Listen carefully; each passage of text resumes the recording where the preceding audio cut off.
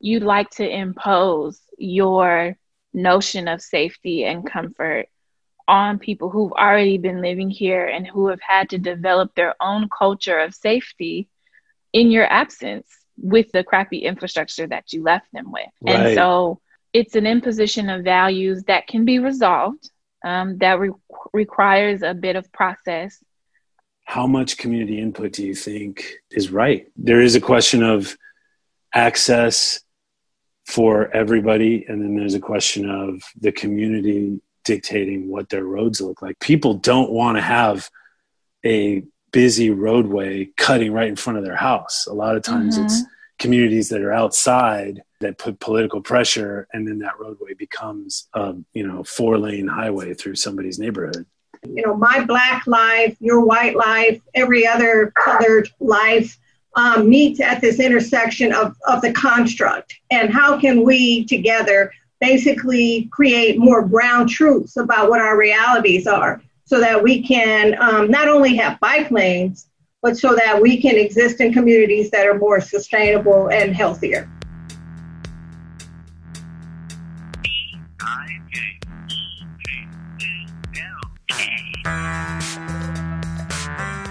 Let's start the show. So this is Bike Talk Live on the KPFK live stream, now on Zoom because of our COVID situation.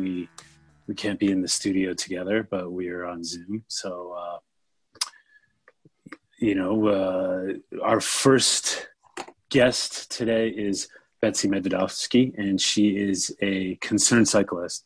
So she's going to be our first guest on a new segment we call Route Club, which is a segment where we are discussing routes, and in particular in Los Angeles, because that's where sort of Nick and I are based, but we're open to discussing routes across California and across the United States. And in particularly with regard to cycling and safe cycling through routes, strategies and so forth for getting through tough streets that are often hostile towards cyclists, that are sort of designed with car traffic in mind. So we were talking on Facebook, and Betsy had posed the question of getting from the Hollywood area to North Hollywood, or over the hill through the Cahuenga Pass, which is kind of a notorious corridor, in my opinion. And it is a corridor that parallels the 101 freeway.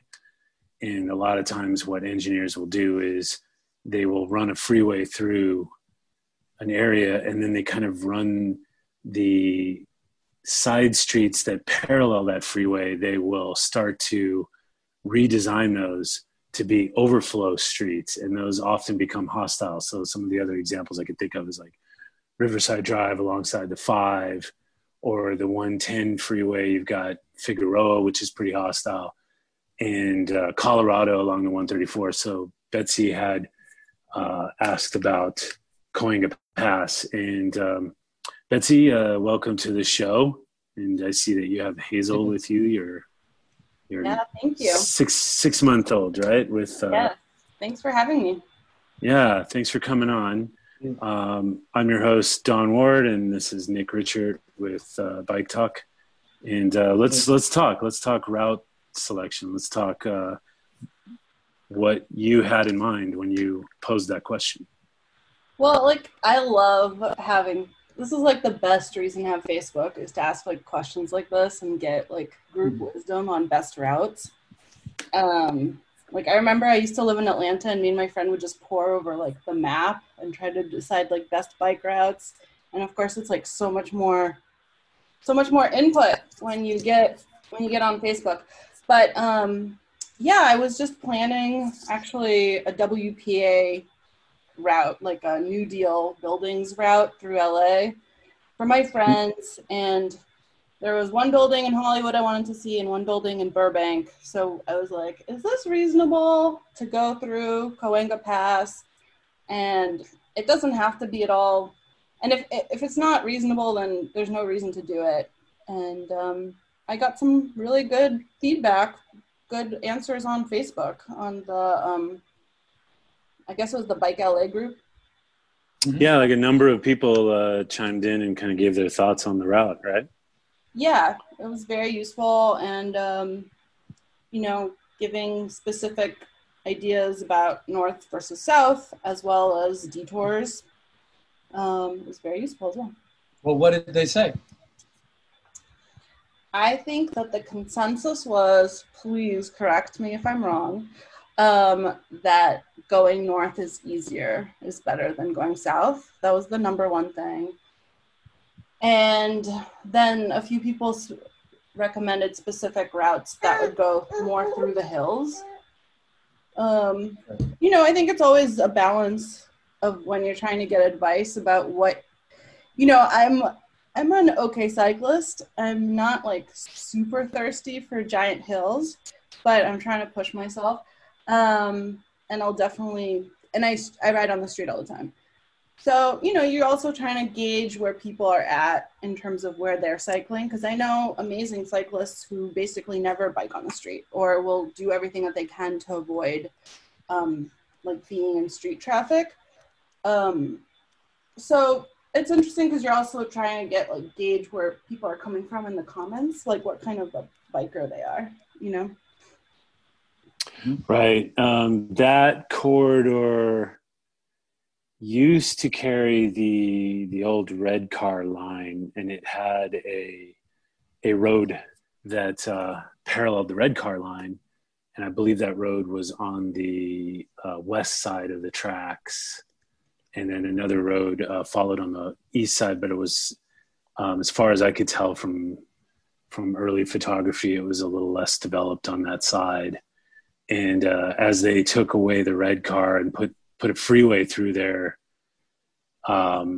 those two roads became rough in terms of both the pavement and in terms of the fact that they redesigned the road to kind of carry more traffic. So, heading northbound, actually to get to that northbound section, you got to do Cahuenga, and there's some bike lanes there, but then they disappear right around where the Hollywood Bowl bridge is, a little tunnel right there, and then you're kind of just thrown into this crazy traffic. Did you end up actually riding it, or did you guys decide to skip that and take the subway? We ended up doing a completely different route. Sorry about that. We had another biker join us, and we wanted to keep it a lot more bike friendly. Okay, Hazel. Sorry. So we ended up just going along the Bologna Creek path and biking around in Venice. Oh, really? Okay. Yeah, but it's good knowledge to have in the future. And it was just very efficient. That's what I liked about it. Yeah. Because people really like to weigh in on their own experience. Well, we're going to try to, do that here on the show too. Yeah, we're going to try and figure out better ways of visualizing for, an audio centric audience of how to best talk about these routes as well. So if we have anybody out there that's listening to this podcast, we'd love for your feedback and to discuss this feature more, because I think this could be really useful for folks to discuss and strategize about ways to get around LA by bike in their own cities. So thanks Betsy for coming on. Thanks so much for having me. Give my best. Thanks, Betsy. Give my best to Olson. We used to ride together on Wolfpack. So okay. All right. Thanks. Stoked for you guys. Betsy. Okay, take care. Bye. Yeah, we gotta work on this. Maybe there's some way we can use Zoom visuals too, to kind of use Google Maps or something like that, right, Nick? Yeah, I'm sure there's lots that could be done to give the listener the feeling because what she was describing is one of the hairiest places to ride in LA. It's yeah. That I've experienced. I actually grew up in that corridor, and what they've done is they made that little corridor a de facto connection between two freeways in the region. So they've over time butchered that whole area up, and it's like a residential, there's a lot of apartment buildings and people, but they have traffic speeding through there, and it's pretty gnarly what the LA DOT does to certain corridors, and especially corridors where it's like the corridors that get beat up the most are the ones where you're going to find the least political opposition to doing so. And that kind of brings us to our next guests. Our next guest is Dr. Destiny Thomas, who will be talking about transportation equity and racial equity. And right now we're going to go to headlines with Have a Go, our roving news reporter, Ternig. Hi everyone, it's Ternig from Have a Go here with your weekly bike news. We start off this week with two stories out of New York. First, the number of people participating in Black Lives Matter protests on bicycles in New York City continues to increase, numbering in the thousands. Initially intended to bring together a few hundred participants, these two-wheeled protests reached an estimated 10,000 people a few weeks ago. Second, the Big Apple reimagines its streets. The not-for-profit Regional Plan Association out of New York put forth a master plan of 425 miles of high-capacity protected and connected bike lanes throughout the 5 boroughs. Another plan, this time to address river crossings, was released by a group of transportation engineers led by the city's former traffic commissioner. This proposal comprised of sleek, car-free bridges in and out of Manhattan. Over in Europe, bicycle ridership continues accelerating, fueled by awareness of public transport due to COVID, sustainability concerns, health benefits, continued electrification with scooters and e-bikes, micromobility sharing providers, and government rebates. Huge strides are being taken by cities in infrastructure across the continent with almost 1,000 new miles of bicycle lanes. While most bicycle infrastructure is considered politically infeasible, Mayor Anne Hidalgo of Paris recently won re-election by wide margins on a platform of turning every street in the city into a bike-friendly street as part of a larger vision of a 15-minute city where you can find everything you need within 15 minutes from home. These plans include removing 72% of on-street car parking. The European insurance provider Bikemo finds that electric bicycles might actually be less risky than their conventional counterparts, resulting in 38% fewer insurance claims. Thanks to these new findings, the insurance provider now charges less to insure e-bikes. Last week, the Small Business Administration released the names of bike companies and nonprofits which received Paycheck Protection Program loans ranging from $150,000 to $5 million. BicycleRetailer.com lists the companies and nonprofits along with the number of people employed at each. Here in Los Angeles, the nonprofit Walk and Rollers is making it easier for kids to cycle by giving away pre-owned bikes to kids in need. To donate a bicycle or to sign up for a free kids bike, visit walkmorebikemore.com. That's it for this week. For daily urbanism and micromobility news and updates, you can follow us on Twitter at HaveAGo. Thank you. That was news from Ternig with Have a Go. And now we're going to bring on our next guest, Destiny Thomas, who I can see down there. Hey, Destiny. Hi, thank you for having me. So Destiny Thomas is I'm going to read your bio here. Destiny Thomas is the founder and chief executive officer of Thrivance Group. She is an anthropologist planner from Oakland, California, whose areas of interest include racial equity, implementing the dignity-infused community engagement methodology, anti-displacement studies, healing environmental and infrastructural trauma, and bolstering agency and voice in marginalized communities with municipal planning processes. So you launched Thrivance Group in the last couple of years, right?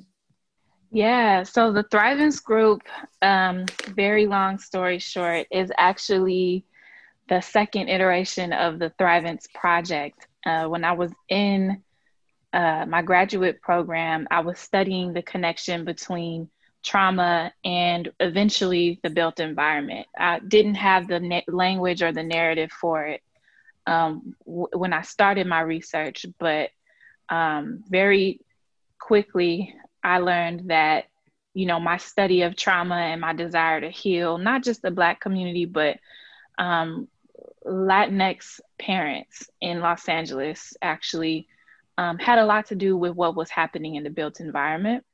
And so I was doing healing circles, and when people would tell each other about, you know, go sign up, I was giving away incentives, and they would always refer to me as, you know, the girl that's doing that Thrivance project. The name of the theory was Thrivance. And so they would always call it the Thrivance project, just go sign up. And so I've always, for the last, over 10 years, less than 10 years, I've carried the term Thrivance project through my studies, through my research. And so it's been here for a while. And when I finally decided I no longer wanted to lend myself to civil service, I revived that name and just found that it made more sense to call it the Thrivance Group, because I had a couple of other visions that I wanted to anchor to the work. Right on. So, you know, tell us a little bit more about the philosophy behind the group. Like, what are the goals?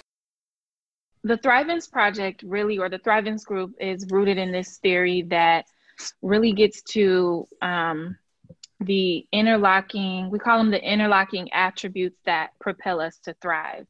And so taking a step back, Thrivance theory is rooted in intersectionality theory, which is the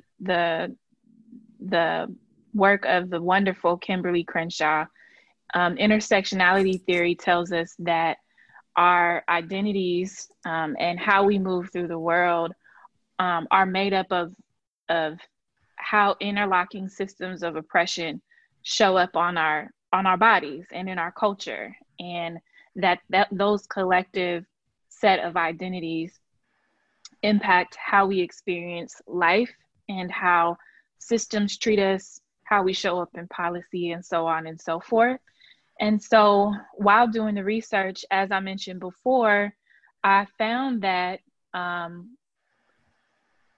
having to sit with people who had experienced trauma and interview them every day, 8 to 10 hours a day, was having an impact on me, in that I was constantly also reliving my own trauma, and it weighed heavily on me. I had to go to therapy, and my therapist one day finally said, you've got to figure out a way to do this research without harming yourself. And so actually Thrivance theory was born out of our attempt to create a method for interfacing with the public, having community engagement, and facilitating some like professional development trainings without re-traumatizing or re-oppressing the participants. And so we like to think of Thrivance theory as the interlocking and overlapping ways that we experience dignity, the overlapping ways that we encounter joy, the things that make us thrive and persist despite the oppression that exists around us. And so that theory is sort of the basis of everything that we do at the Thrivance Group.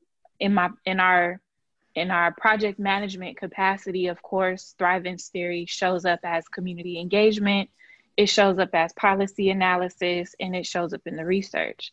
But we also have this program called Thrivance Legacy, where we interact directly with transition age youth, which are young people between the ages of 18 and 26 who are entangled in the foster care system. Because in California, you can stay in foster care till you're 26. And so we have an iteration of Thrivance theory that works there. And then we also have Thrivance Space, which is sort of a spatial manifestation of the theory in and of itself. So it shows up in our special events. You saw that maybe with our Unurbanist Assembly. So it's just a theory that we feel like is at the core of infusing dignity in everything that we do. What I want to kind of zero in on is, you know, like the concept of safer streets, right? Mm-hmm. That's something that we bring up a lot on Bike Talk. And, you know, in our sort of bike centric world, we think of, you know, the cycling community, but it obviously extends beyond just folks that cycle. It's like pedestrians, it's people in cars, it's people that take public transportation. And in relation to kind of what you're talking about, it sounds like, you know, with you know, like community engagement, it's like people deserve an environment that they enjoy, that they can grow up in and feel safe in, no matter what they're doing or what they're about or what the, you know, what their background is. And so tell us a little bit more about what your concept of like safe streets would look like, you know, in relation to Thrivement's theory. Yeah, I think just like other words that we use in the field, like equity, safety is a term that can have a lot of different meanings, and it could be even fluid within one perspective, right? So when I talk about safety today, I might say something different tomorrow.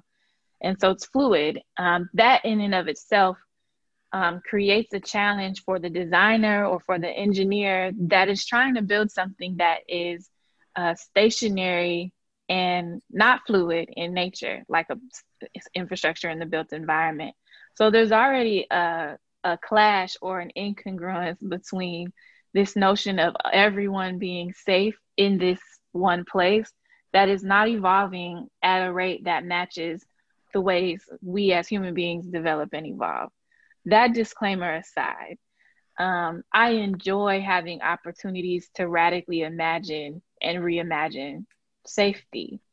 And I mentioned to you earlier that my grandfather was laid to rest. He was 92. He was laid to rest today. And, you know, he lives on the other side of the country, and I haven't spent enough time with him, right? So there are people in my family who know him better than I do. And I was listening to the stories about how he would sit out on the stoop with the grandchildren, and it reminded me of the moments I had with the men who were in my life, like my older brother. He taught me to ride against traffic growing up on a bike. Mm-hmm. And how I remember as I got older being obsessed with like buying new pegs from the skateboard shop to put on my bike so people could ride on the back and the front. Yeah. And like going crazy with the little beads that you could attach to the spokes, and like having a relationship to the bike that was, of course, about recreation, definitely about transportation, but also like a full extension of like how I wanted to express myself. And, you know, I grew up in a community that was 600 units of affordable housing. And so being there, not by design, but through how the community had to create community, our environment was conducive to the ways that I wanted to express myself. So we had carved out, you know, grooves in the grass through the middle of the projects, where we knew to ride bikes. And, you know, I think of examples like this about how I was blessed through my exposure to scarcity to be able to have access to a radical imagination about what it meant to enjoy space. And I think joy is an element of safety, and that we can't take that for granted. And I think a lot of people do take that for granted because their joy is not being negotiated or threatened as frequently as it is for other people. And so now you get the freedom to think about other uses of the space, where some of us are literally just trying to access it. So joy is a huge part of that. A lot of people who know me know that environmental justice is really important to me. And I think it is unfair that because so many things attack our joy and physical safety in the built environment, that even within our own communities, our own Black and Brown communities, we are not talking about the toxicity of the environment itself. because we were worried about not being brutalized by the police and not being attacked by vigilantes and, you know, having a sidewalk to walk on. We have not yet gotten to a point where we can talk about the toxic runoff from adjacent industries, the impact on our physical safety and the environment of freight and cargo movement in predominantly Black and Brown communities. We definitely don't talk enough about public works. I think about places like South Central. I think about places like East Oakland, where if you look at the flood zone maps, you realize that no one has considered the safety of houses and homes in those areas since the 1930s. In the 1930s is pretty much a snapshot of low-income Black and Brown communities today. And what I mean by that is, you know, the housing project as an idea started coming about in the 1930s, right? And so even today, we're hearing conversations about local governments using COVID-19 as an excuse to not maintain habitability in projects. Breonna Taylor's murder is now being linked to an investigation around investors gentrifying the neighborhood and conspiring with the local police department to do no-knock raids. These are practices that were created in the 1930s. What is also born in the 1930s is redlining, which was a coupling of transportation-related investments, housing investors, developers, banks, and local municipalities to really restrict the movement and restrict opportunities for thriving for Black people. These things exist today. The syphilis experiments happened in the 1930s. Today looks a lot like that, right? So a lot of people think that people who are pushing up against normative constructs or notions of safety, like myself, are being alarmist or irrational. But those of us who have either immensely studied these things or who have actually lived it know that some of these suspicions that we have and the deep-seated mistrust is not irrational at all. It's actually very realistic. And some people will tell you that we are already in the throes of reliving those things. So safety is a big word for me. When I think about safety, I also think about how we manage accountability. And I think if we're honest about, you know, wanting people to drive slower and, you know, not run people over, and definitely not drive off if you run someone over, I think we have to have a serious conversation about what our criminal justice system has done to us, and understand that the inequities inherent in our criminal justice system have a lot to do with why people are reluctant to hold others accountable for things like car crashes, because we know that maybe the outcome of those processes would be unjust in some way, shape, or form. It would be extreme. So we need to, as we are imagining what safety looks like outside, we need to reimagine what accountability looks like in the event that that safety is compromised or jeopardized. And I don't think the answer is always going to be to call the police. Right. The thing that I've learned as as I got into cycling and became a cycling advocate, the first sort of reaction is, well, we need more police and we need more enforcement. Mm-hmm. And then you realize that means injustice for a whole bunch of other people. And especially the way that the police tactics are, where you get pulled over for a broken taillight, or, even something like drunk driving. Like, I was hit by a drunk driver And, I've thought a lot about this, and it's like the punishment is so harsh for that it induces somebody to want to run. So somehow this idea of public safety ingrained in our culture being that the cops are going to be the bringers of public safety, it's just wrong. There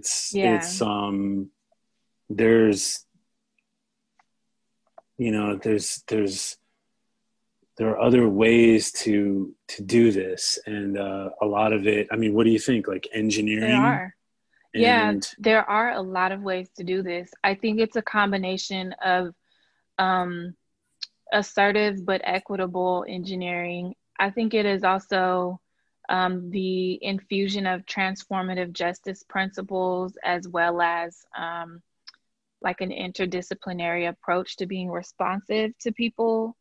Like talk about that a little bit more. Like give us an on the ground kind of scenario. Yeah, someone used the word funsies today on Twitter, and I said I want to start using that word more. So like, what's the word again? Funsies. Like people aren't doing it for funsies, and I was like, I love this, so I'm gonna use that right now.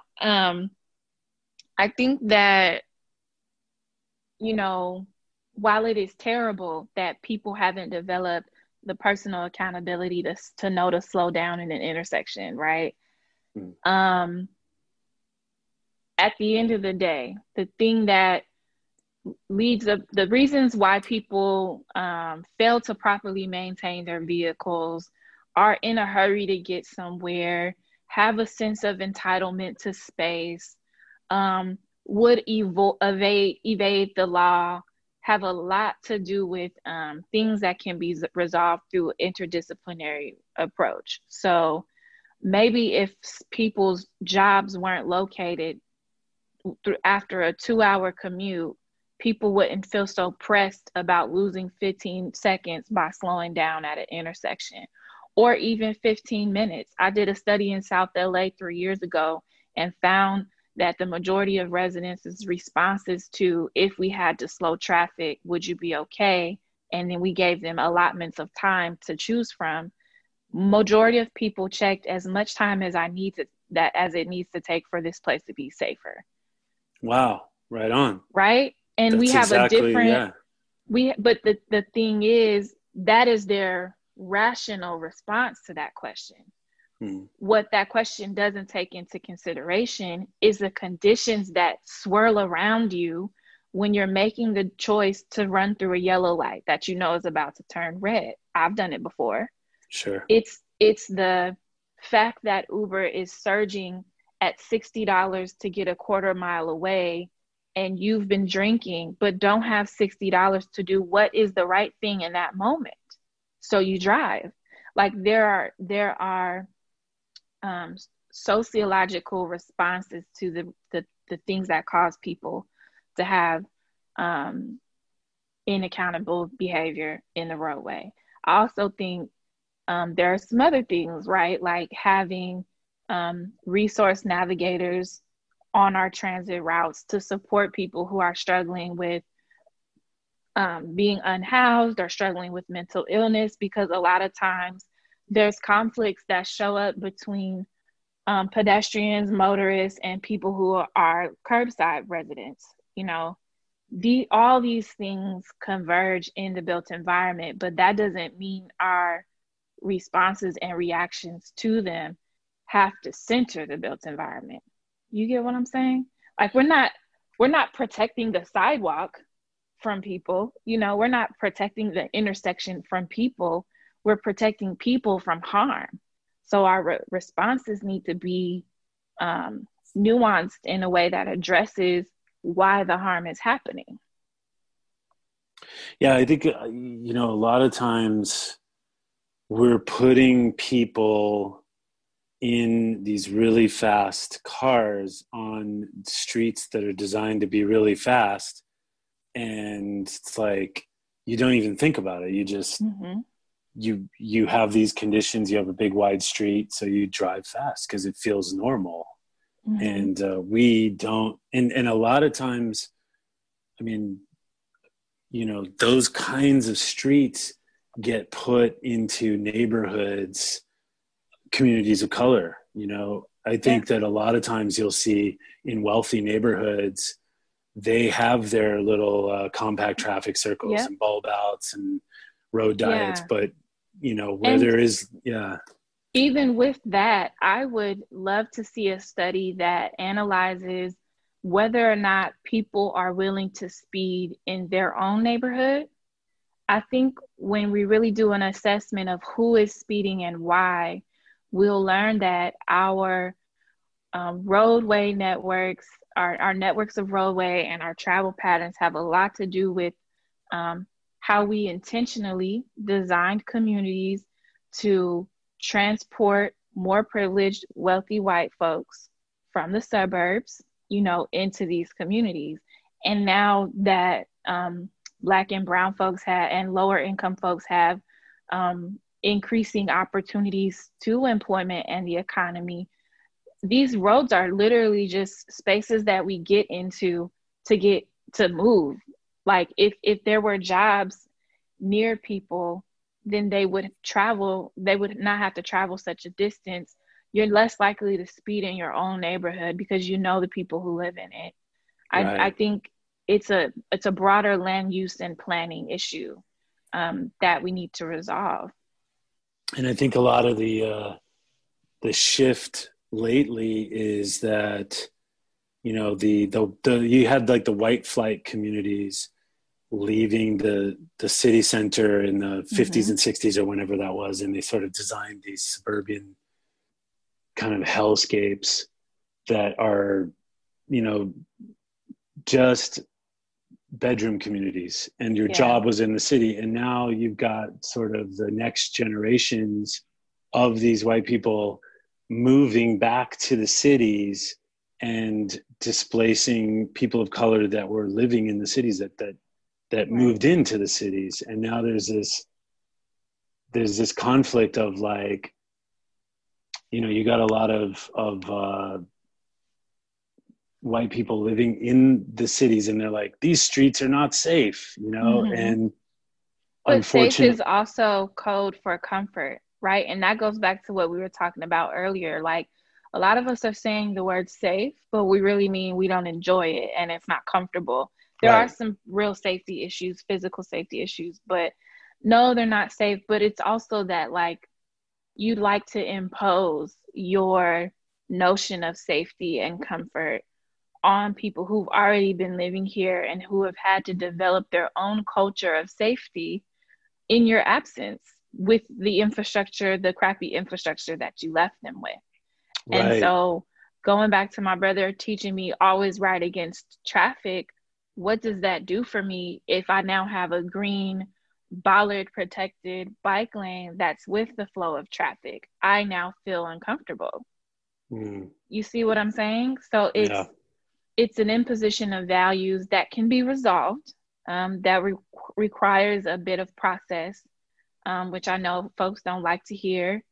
And then I would also add that none of these conversations really are including any true or extensive response to the literal lack of accessibility for people who are disabled. So we still haven't managed what to do with dismounting from vehicles next to protected bike lanes if you're in a wheelchair. Right. So there's another I hate bike lanes contingency, Right. And there's there's a lot of discussion amongst cyclists too. Like, there are people that don't believe in any bike infrastructure as well. And I kind of like it. Okay. Now, on that note, I've often, we've had guests in the past, we call them vehicular cyclists. They don't like bike lanes because bike lanes actually, in a lot of situations, are dangerous because the Department of Transportation, it's always an afterthought. So they throw the bike lane in the door zone, or, even protected bike lanes. they have problems. So, you know, there's the conversation around, well, if we can engineer a street where the speeds are not 40 and 50 miles an hour, but something more like 25 miles an hour, you may not need bike lanes, because a cyclist going at 12 to 15 miles an hour, with the flow of traffic. Yeah, they can be in that flow of traffic. Now there's compounding issues like car marketing that tells you, you know, you need to be driving as fast as, you know, and there's definitely an automotive lobby in this country that is working to make sure that there is very little space for any other mode of transportation other than cars. Yeah. And so it's wild how many, I think I think all of this is connected to a sense of entitlement to space, and our what to me is seeming like becoming like this hyper intention to organize the space so much that like everyone has their little pocket of the street that they're entitled to. Again, that doesn't gel with the fact that we are evolving and innovative human beings. No one saw scooters coming, period. Nobody saw robots rolling down the street with the food in them without a human being attached to them, delivering them to your door. Nobody saw that coming.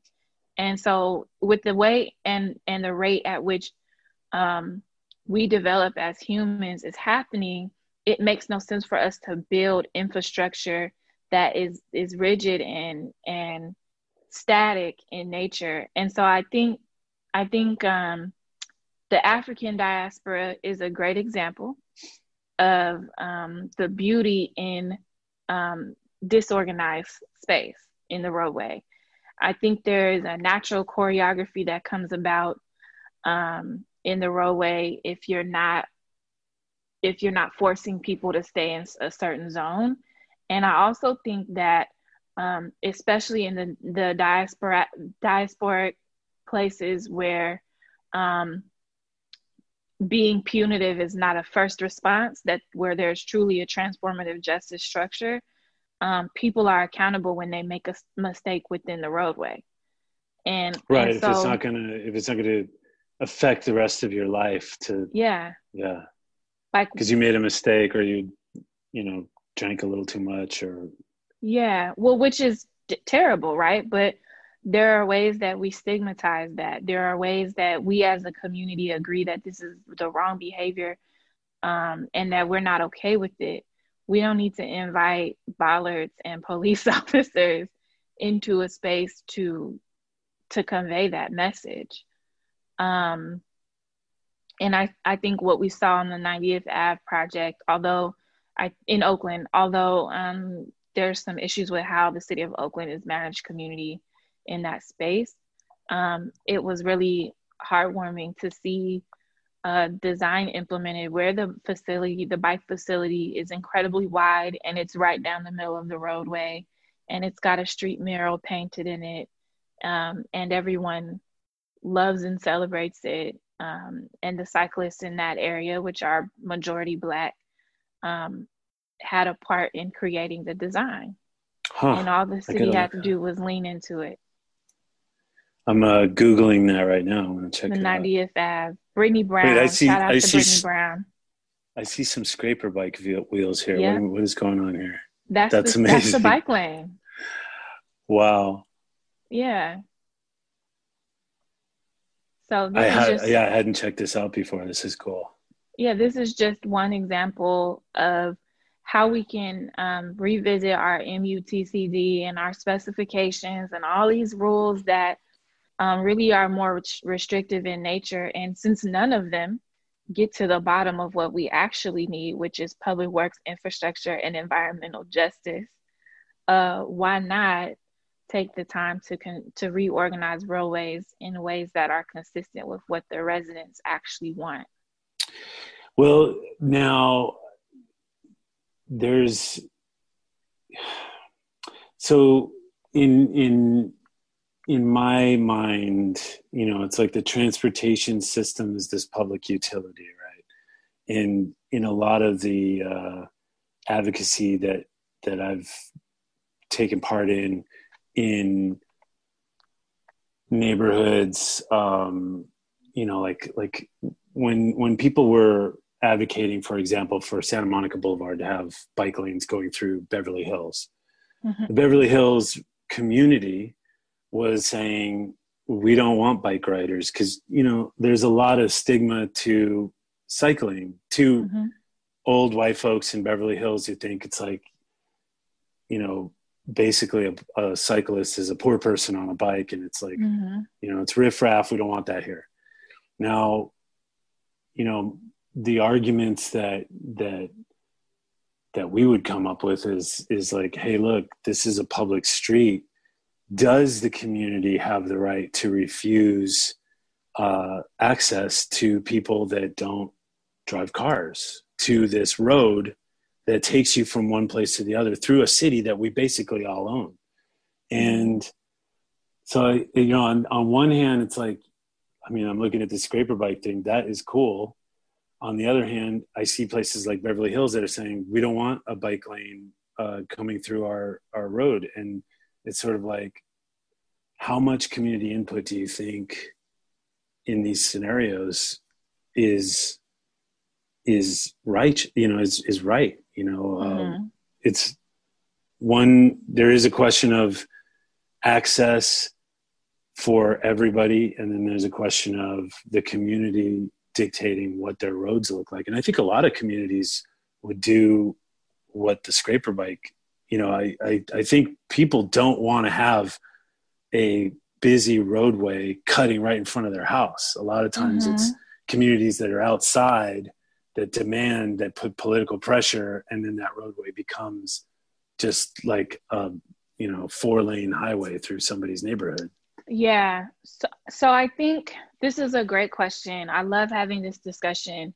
I think that when people hear community engagement and equity, there is an attempt to streamline or standardize an approach, which we know is not the way to go. I think that I remember playing SimCity when I was a kid and noticing that certain elements that I would want to drop into the map, you can't. They make too much money over here. You can't put what you're trying to put. You can't put those industrial waste sites that pump out the black gas. You can't drop that into certain sections of the map. The whole game will shut down, right? Yeah. Everything about our field of urbanism teaches us that the only people who have autonomy in their agency are people who can pay for that. Right. And what is confusing and upsetting to me is that this moment in time where our field has decided it is time to take on behavioral change. It is time to impose these values. It's time to really be steadfast in our belief behind what makes a comprehensive, complete network of mobility. All that energy is directed at poor Black folks. Why are you wasting time convincing this Black woman to stop driving a car when there's an entire community on the west side of this city that has successfully torn out 3 of your bike lane projects?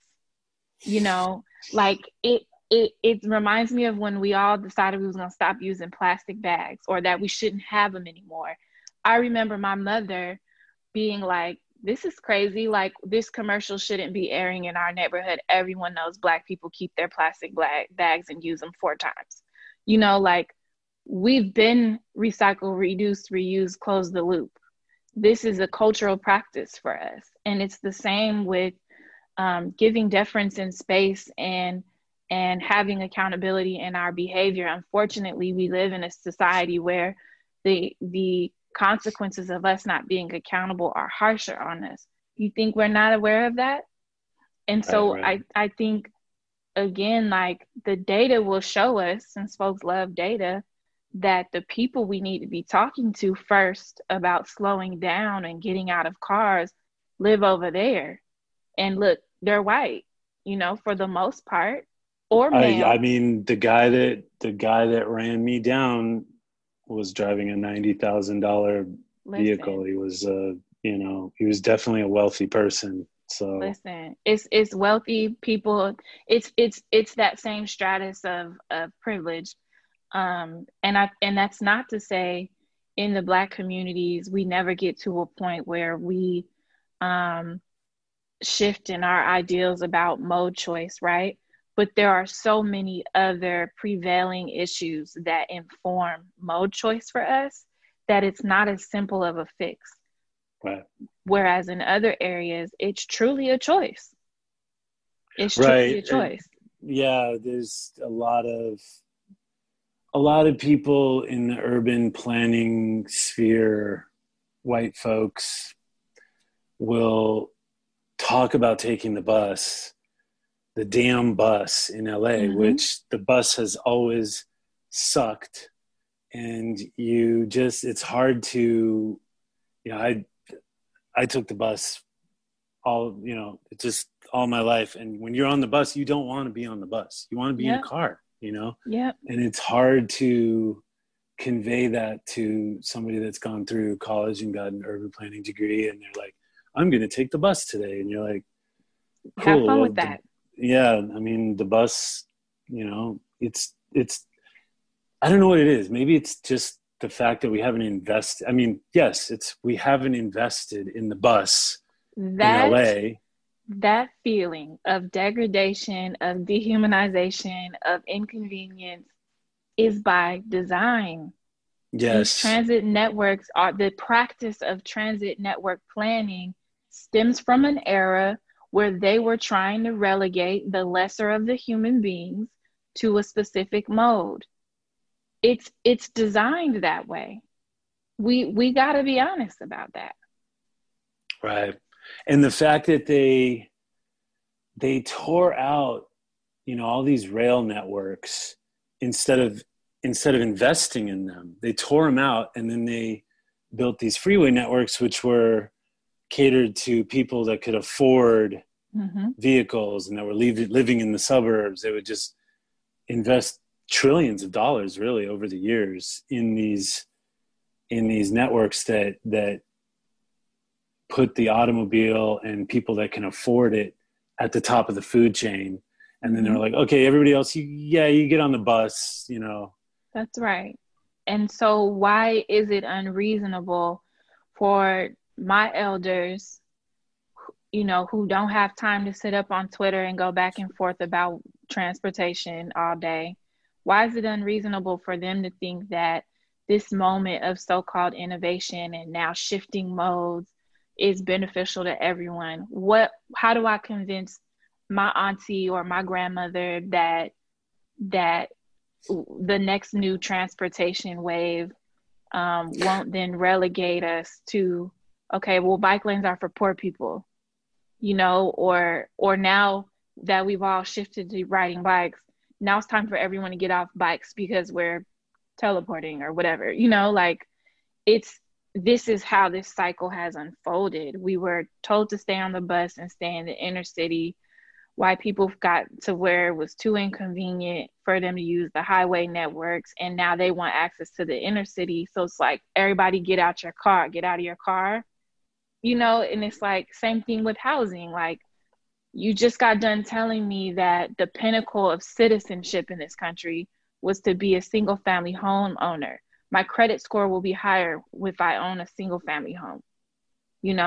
Now you're telling me, someone who still doesn't have a good credit score, to let go of that ideal because density is important, and that we need to be in apartment buildings and condominiums. And while there are valid benefits to these transitions in our collective ideals about how to use space, we're not dealing with the inequities at each transition. So it's not appealing to a lot of people. Yeah, I can fully understand that. Can I try something here? Are we going to bring on Yolanda? No, I was gonna say a thought. Okay. Yes, you can try a thought. All right, I'm gonna try this thought. So, we might be able to check off another bingo box here. Okay. Yeah. Well, now you have to explain that whole thing, but you can It's go back okay. another episode. So I talk bingo. Yeah, go ahead. I liked your idea of, did you call it disorganized streets? Uh-huh. I've seen that. I've seen that suggested as a way you can have like living mode share, without it being organized by some bureau that will then, like you said, Called, change it again next week. Shared space is what they call it. They take away the street markings. Is that kind of what you're talking about, Dr. Yeah. Springs? Yeah. I think you can look a number of ways. I lived in Chicago for 8 months and was stunned when I saw that their highway lane configuration changed 3 times a day using signals on the freeway. So in the morning commute, you'll have 3 X's and 3 greens that lets you know the 3 lanes you can travel in. That same route at 5 p.m. will have 2 green lanes and 4 red lanes. And it just changes in real time based on the flow of traffic and the congestion in the area. Any day the configuration will look different based on who needs access to the space. They have that on 4th Street here in downtown. I, for the longest time, didn't understand what the heck that meant, the little X's and greens, but now I understand. But Nick, I didn't mean to interrupt you. We were going to bring on Yolanda Davis Overstreet. Do you? Bring Perfect. her in. Yeah, where is she? Then hopefully Nick can bring her in. Oh, Nick is back. Nick, you went back. out. Nick, that you were whole cutting time. out. Yeah. Oh. Nick, let's bring on Yolanda. She's there. We should bring her on, and then maybe we can get this question out of you. Show. Okay. All right, Yolanda. No, you cut off. Somehow your feed cut off. So, let's bring Yolanda on and then try to get that question out. Yolanda, are you there? Can you hear me? Yes. I can't see you guys. I don't know if you can see me. I just have a black screen unless I need to re-enter on Zoom again. Well, it's up to you. I mean, yeah, we can't see you, but we can hear you. Did you try? There should be a way to. Are you familiar with Zoom? Yeah, but there's nothing. Just a screen and a auto box. But I don't see usually we have the video and mic at the left hand. Why don't we try?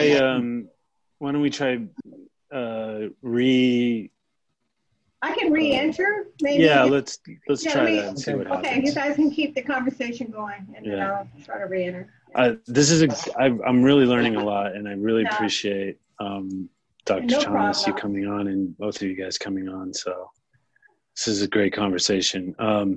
We can introduce Yolanda while she's. Okay, here we go. Got it. There we go. Hi, Miss Yolanda. Hi, thank you so much. Hey, it's good to see you. You too. Yeah. So Yolanda Davis Overstreet is a mobility justice activist and communities of color urban sustainabilist. Did I say that right? Sustainabilist. Yes, urban saying too. Yeah. Founder of Ride in Living Color, and upcoming community-based organization Ground Truths, with fiscal sponsor Social Good Fund based out of the Bay Area. So I probably totally butchered all of that, but welcome to the show. Thank you, Don. And thanks for coming on. We're here with Dr. Destin Thomas and Nick Richard, and we wanted to bring you on early just to be part of this conversation. So, yeah, definitely an important conversation. And I thank you guys first off for just making this happen, making this platform happen. It really is an exciting time, but it's also a time I'm sure that most Black lives have to, reflect on, wow, our narrative matters now. I've been doing Ride in Living Color and working to gather narratives for the past 9 years. in particular Black Lives on Bikes from a health perspective, because everything I do is based off of my own personal experience of both gaining knowledge and actually transforming my life that has taken me year by year into the space that I am now.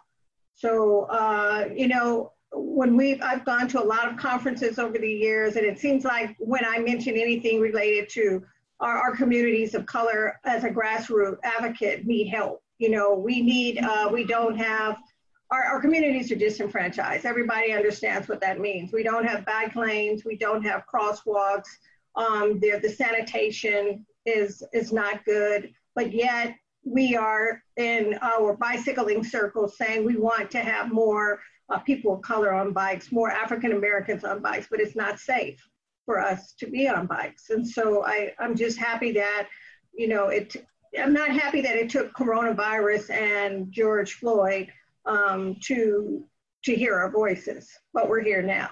And the work that I'm doing is both through my own personal journey, understanding the power that knowledge and evolving, where that can take us as a people. And that, in fact, not only will that take us in this awareness where we can sit at the table like Destiny is talking about, that we can be in more decision-making positions, but that we too can heal through this process, that we too can explain on a cross-platform what we're experiencing, what we need to advocate for, and the initiatives and policies, all the way to the structuring of our communities have to change. And so I simply got to this point by riding on a bike. I simply got to the point of kind of this world revealing itself to me, its truth. And so that's where I took Ride and Live in Color, and now expanding in these coming weeks, starting a community-based organization called Ground Truths. And Ground Truth really operates on the premise that, everything meets at that intersection. My Black life, your white life, every other colored life meets at this intersection of the construct. And how can we together basically create more ground truths about what our realities are, so that we can not only have bike lanes, but so that we can exist in communities that are more sustainable and healthier. Yeah. Now, it sounds like Yolanda, you're coming from a space of like, we want to see more bike lanes. We want to see more Black folks on bikes. And Dr. Thomas, you're kind of saying, if we don't want to be forced into that, we want a some kind of I guess a cultural negotiation. Is that the right way to put it? Or yeah, I think we should. I think our use of we're calling things bike lane because that's the mechanism that the planning space gives us for an organized way to ride bikes, right? I think Yolanda and I agree that having as many mode choices as possible is a great idea for Black people. I think I'm in love with my childhood experience riding a bike, but once I left my own neighborhood, not so much. And so I think that there's value and power and joy in bicycling as a mode. But I think we need to evolve in what we consider to be a bike lane. And I think that our community, the Black community, broadly speaking, needs to be a part of that conversation this time around. And I'm loving the use of the increased use of pavement markings. Not in love with the lack of care underneath the pavement, but I do like the idea of having cultural markings as bicycle facilities, as opposed to a stripe of green paint. Right. It's like, it's boring. Yeah. I visited the Netherlands, which is supposed to be the bicycle utopia of the world. Mm-hmm. And I rode city to city out there because there's bike networks that take you everywhere. Mm-hmm. And after a while, it was like every city started to look the same.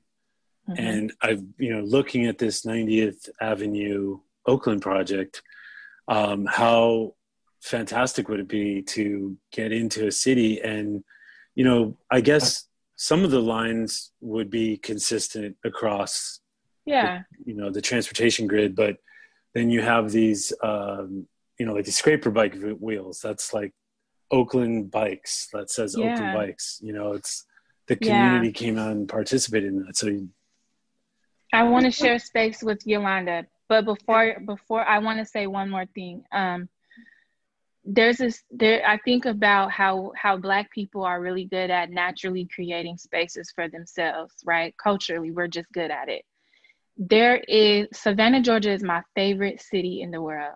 I think every planner has their favorite city. Mm-hmm. I love Savannah for the tree canopies. They just drip onto you and the light shines on you. It's so beautiful. I've never seen anything like it.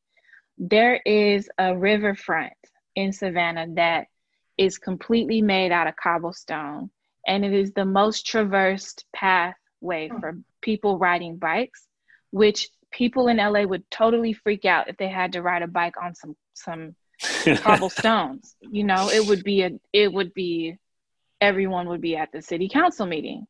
But in this community, people were adamant about do not remove the cobblestones because the grandmothers there had firsthand stories of, I get chills talking about it.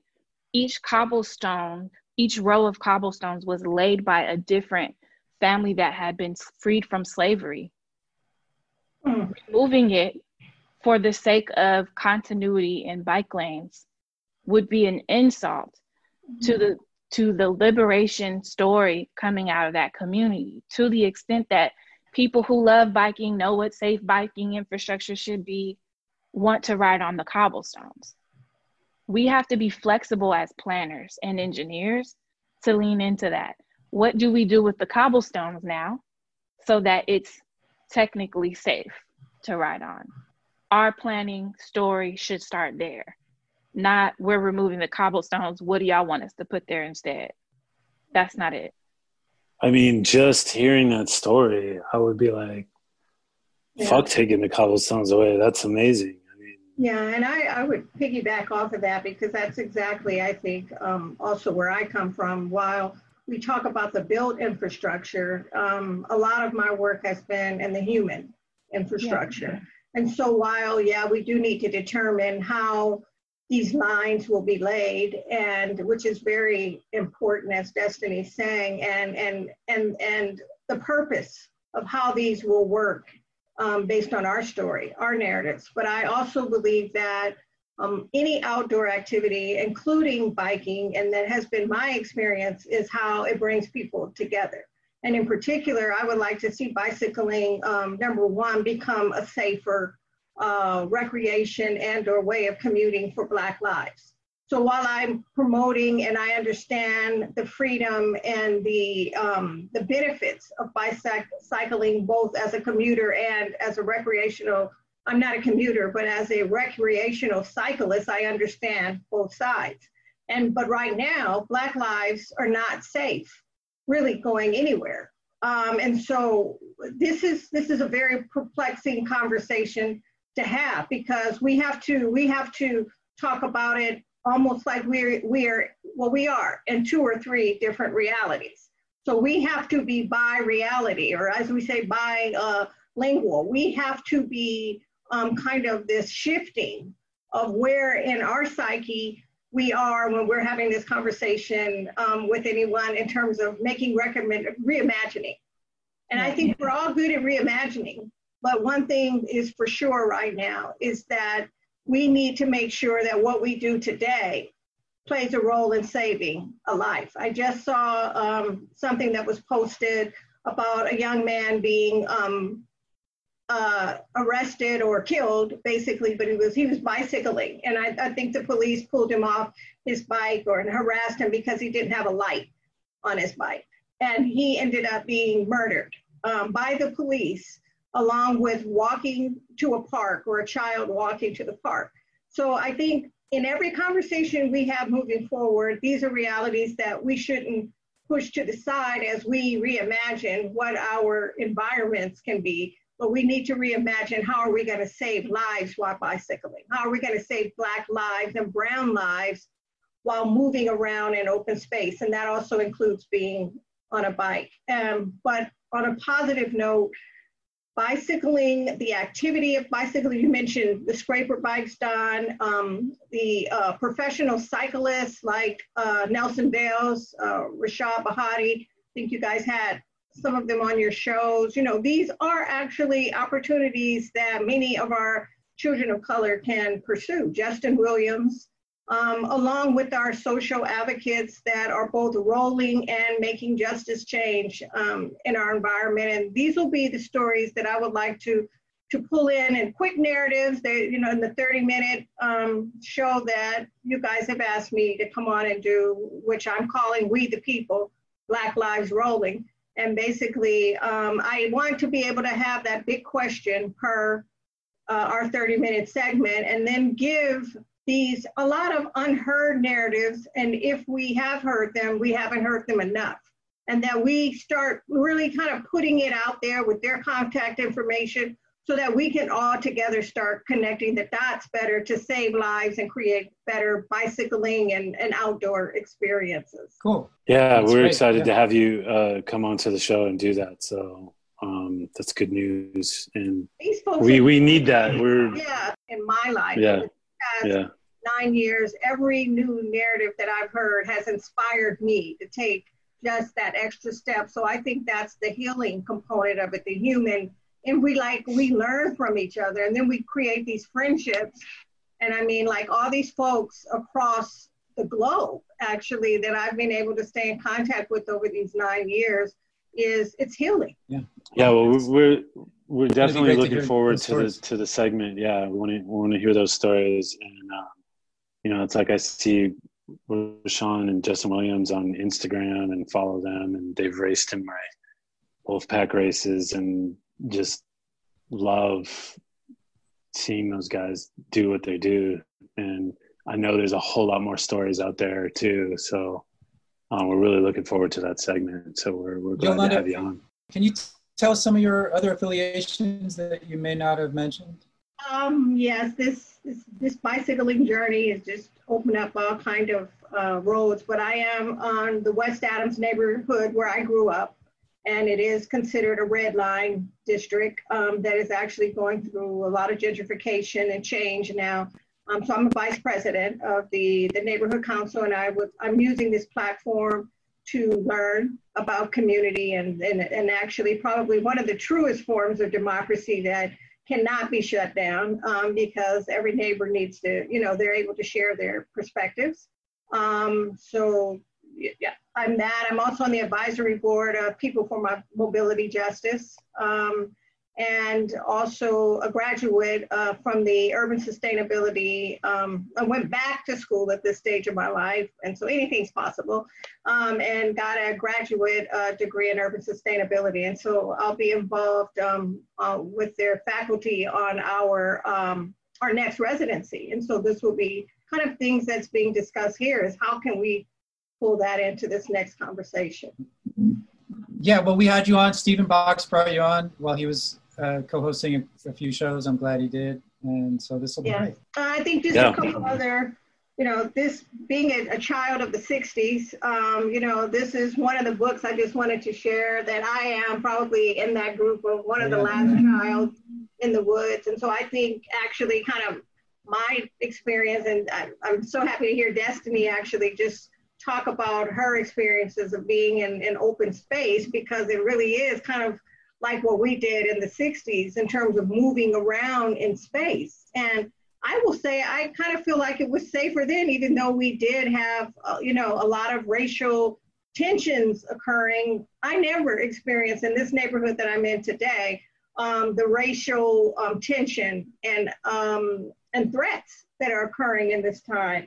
So that book I wanted to bring. And then this one, which is just another really good read called, and I think it applies to Black Faces, White Spaces by Carolyn Finney. And I think, you know, that's what we're talking about too, when Destiny's brought up in terms of who were these spaces designed for, and how we've been moving around in them, and how are we going to, and I believe in this transforming of America, construct spaces so that we are a part that is designed for us. It's a lot of dismantling that has to take place, but I think just from a perspective of understanding that, and also my daughter had a very terrible experience, which I'll talk about another time, but basically, you know, that we're able to just get on top of our transportation racial harm that is happening on our streets daily now with racists either blurting, screaming out of their cars, or it's happening in Lyft, or walking down the street and people are calling, you know, derogatory names. We can't even move hardly in space now with what's occurring. Well, we only have a few minutes. What do you think, Don? How do you want to? Something's going on with your audio, okay, Nick. I'll mute myself. Yeah, mute it. So is that my phone that's doing that? Okay, sorry guys. The Zoom thing is kind of weird. So I don't know why it's still doing it. Everyone has to be muted while one person talks. Okay. Nick, you want to manage that mute? I always put it on Nick. So I guess in closing, you know, I always want to understand better the process to getting to utopia, right? Like everybody has their definition of utopia. It's like, how do we get there? What are the steps right now? And maybe I know it's probably very impossible to answer, but what can we do in for the next few steps here to get to this, to where we want to be? And then I'd let both of you guys talk. Maybe we can have Dr. Thomas give it a shot and then discuss between you guys. Like, we'll let you guys have the floor. So I have two solutions that I've been thinking about. The first one, which can happen tomorrow, especially if we go into another stimulus package, is that local municipalities and the federal government should completely subsidize the cost of transportation and mobility for entire communities. Not every community, but there should be an analysis done on how lack of access to mobility is constraining certain communities, and those costs should be subsidized across every mode, including vehicles, but definitely drop off some free bicycles. I've been saying that for a while now. More longer term, but also near term is I've been doing a lot of research independently around the development of a reparations package for the transportation industry specifically. And I think every industry needs to look at their legacy and contribution to slavery and its impacts, and that we will start to see these conversations will be much easier to have once some atonement has been made for the decisions and behaviors of yesteryears that are still impacting us today. And so I actually will be publishing a list of 20 reparations policies that cities can enact right away. We don't know which publication it will go into. There are two that I'm working with to determine where it fits best. But I think reparations and subsidizing mobility, while the government also invests in long-range planning and public works infrastructure, all of that put together makes safety a much more achievable goal. I'll just add on to that, that I believe we need to have more foot soldiers, as Channing Martinez at the Strategy Center had referred to. when in our conversations, whether they're your foot soldiers, rolling soldiers, and how can we do that? Obviously, I believe we need a lot more education. And basically, what type of education? I feel that healing has to play a major role, and I see healing as first being able to hear our community members.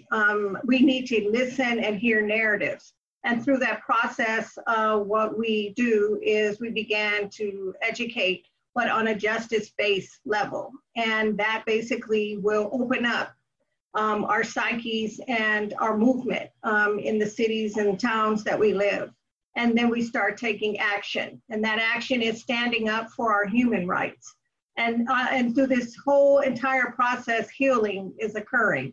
And then basically change begins to happen because we build awareness through each and every one of our foot and rolling soldiers. And then that is how that these individuals, as we're all talking about, can sit at our tables and make decisions about how our cities are laid out. And everything I speak on is something that I have lived on. Everything I say is a testimony to what I have gone through. And it almost appears to be kind of an interventive experience that I've had to wake up my psyche and to be able to do the work that still has to be done. Well, that was great. When you said utopia, I didn't think we'd finish within 5 minutes, but that worked. That's the first steps. So, okay. We're coming to the end of the show, and I want to give everybody a chance to put out their social media and any website links where folks can contact you guys and follow you guys. Thank you both for coming on the show. We're trying to, Nick and I are trying to educate ourselves, and I feel like I've learned a lot, and I feel like this discussion has been great. So thanks again. And, let's get your social media contacts and we'll close out the show with that. You can find me on Twitter at Dr. Des the Planner. That's also my handle on Instagram. The page isn't being used yet, but that's where we'll debut this Dignity Through Photos project that I've been doing to capture dignity in the built environment. You can find our work at thrivencegroup.com. You can find our membership based at unurbanistassembly.com, which launches next week. And then there is a segment about our work at the Thrivence Group and our analysis of slow streets that will air on Good Morning America on Monday the 20th in the 3rd hour. Okay, for now you can find my information on Ride and Live in Color, a Facebook page, also Twitter page. And I will be posting all the updates for Ground Truths that will be launching in the next couple of weeks. I'll post that on my Ride and Live in Color outlets as an extension and not a replacement of Ride and Live in Color. And also you can look up People for Mobility Justice and the work that we are doing there. And also just an upcoming project I'm working on with Go Human, SCAG, on a outreach campaign on COVID-19 and public spaces in the coming month. Thank everybody. Okay, guys. Thank you so much. Thank you. Yolanda, call me. We're allowed to talk to each other now. Okay, sounds good. All right, awesome. Thanks both for coming on the show, and we look forward to having Yolanda back on, and Dr. Thomas, we would love to have you back on. I'd like you to be a guest. That's me on that show too. Okay. Of course. Okay. Okay, awesome. That was Thank you, Nick and Don. Thank you. Yeah, thanks guys. Signing off. Have a good weekend. Yeah, have a great weekend, everybody. This is your host, Okay. Don Ward and Nick Richard, and we'll see you next time on Bike Talk. Yes. All right. Take care, guys. I rise in the morning and greet the day. Pull out the bike and I'm on my way. And transportation shows I care. Every turn of the pedal cleans the air. Greener than green, I'm saving the planet. Just like my friends Dale, Sean, Toby, and Janet. No greenhouse gas, a tiny carbon footprint up your ass. I'm on a motherfucking bike. I'm on a motherfucking bike.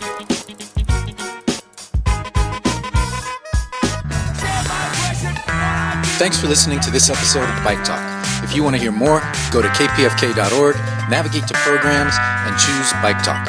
On the Bike Talk page, click on the archives link to play or download shows posted in the last 4 months. Go to biketalk.com and copy or click on the RSS link to subscribe. Our Twitter handle is BikeTalkPFK. On Facebook, we are Bike Talk. You can become friends and join our group.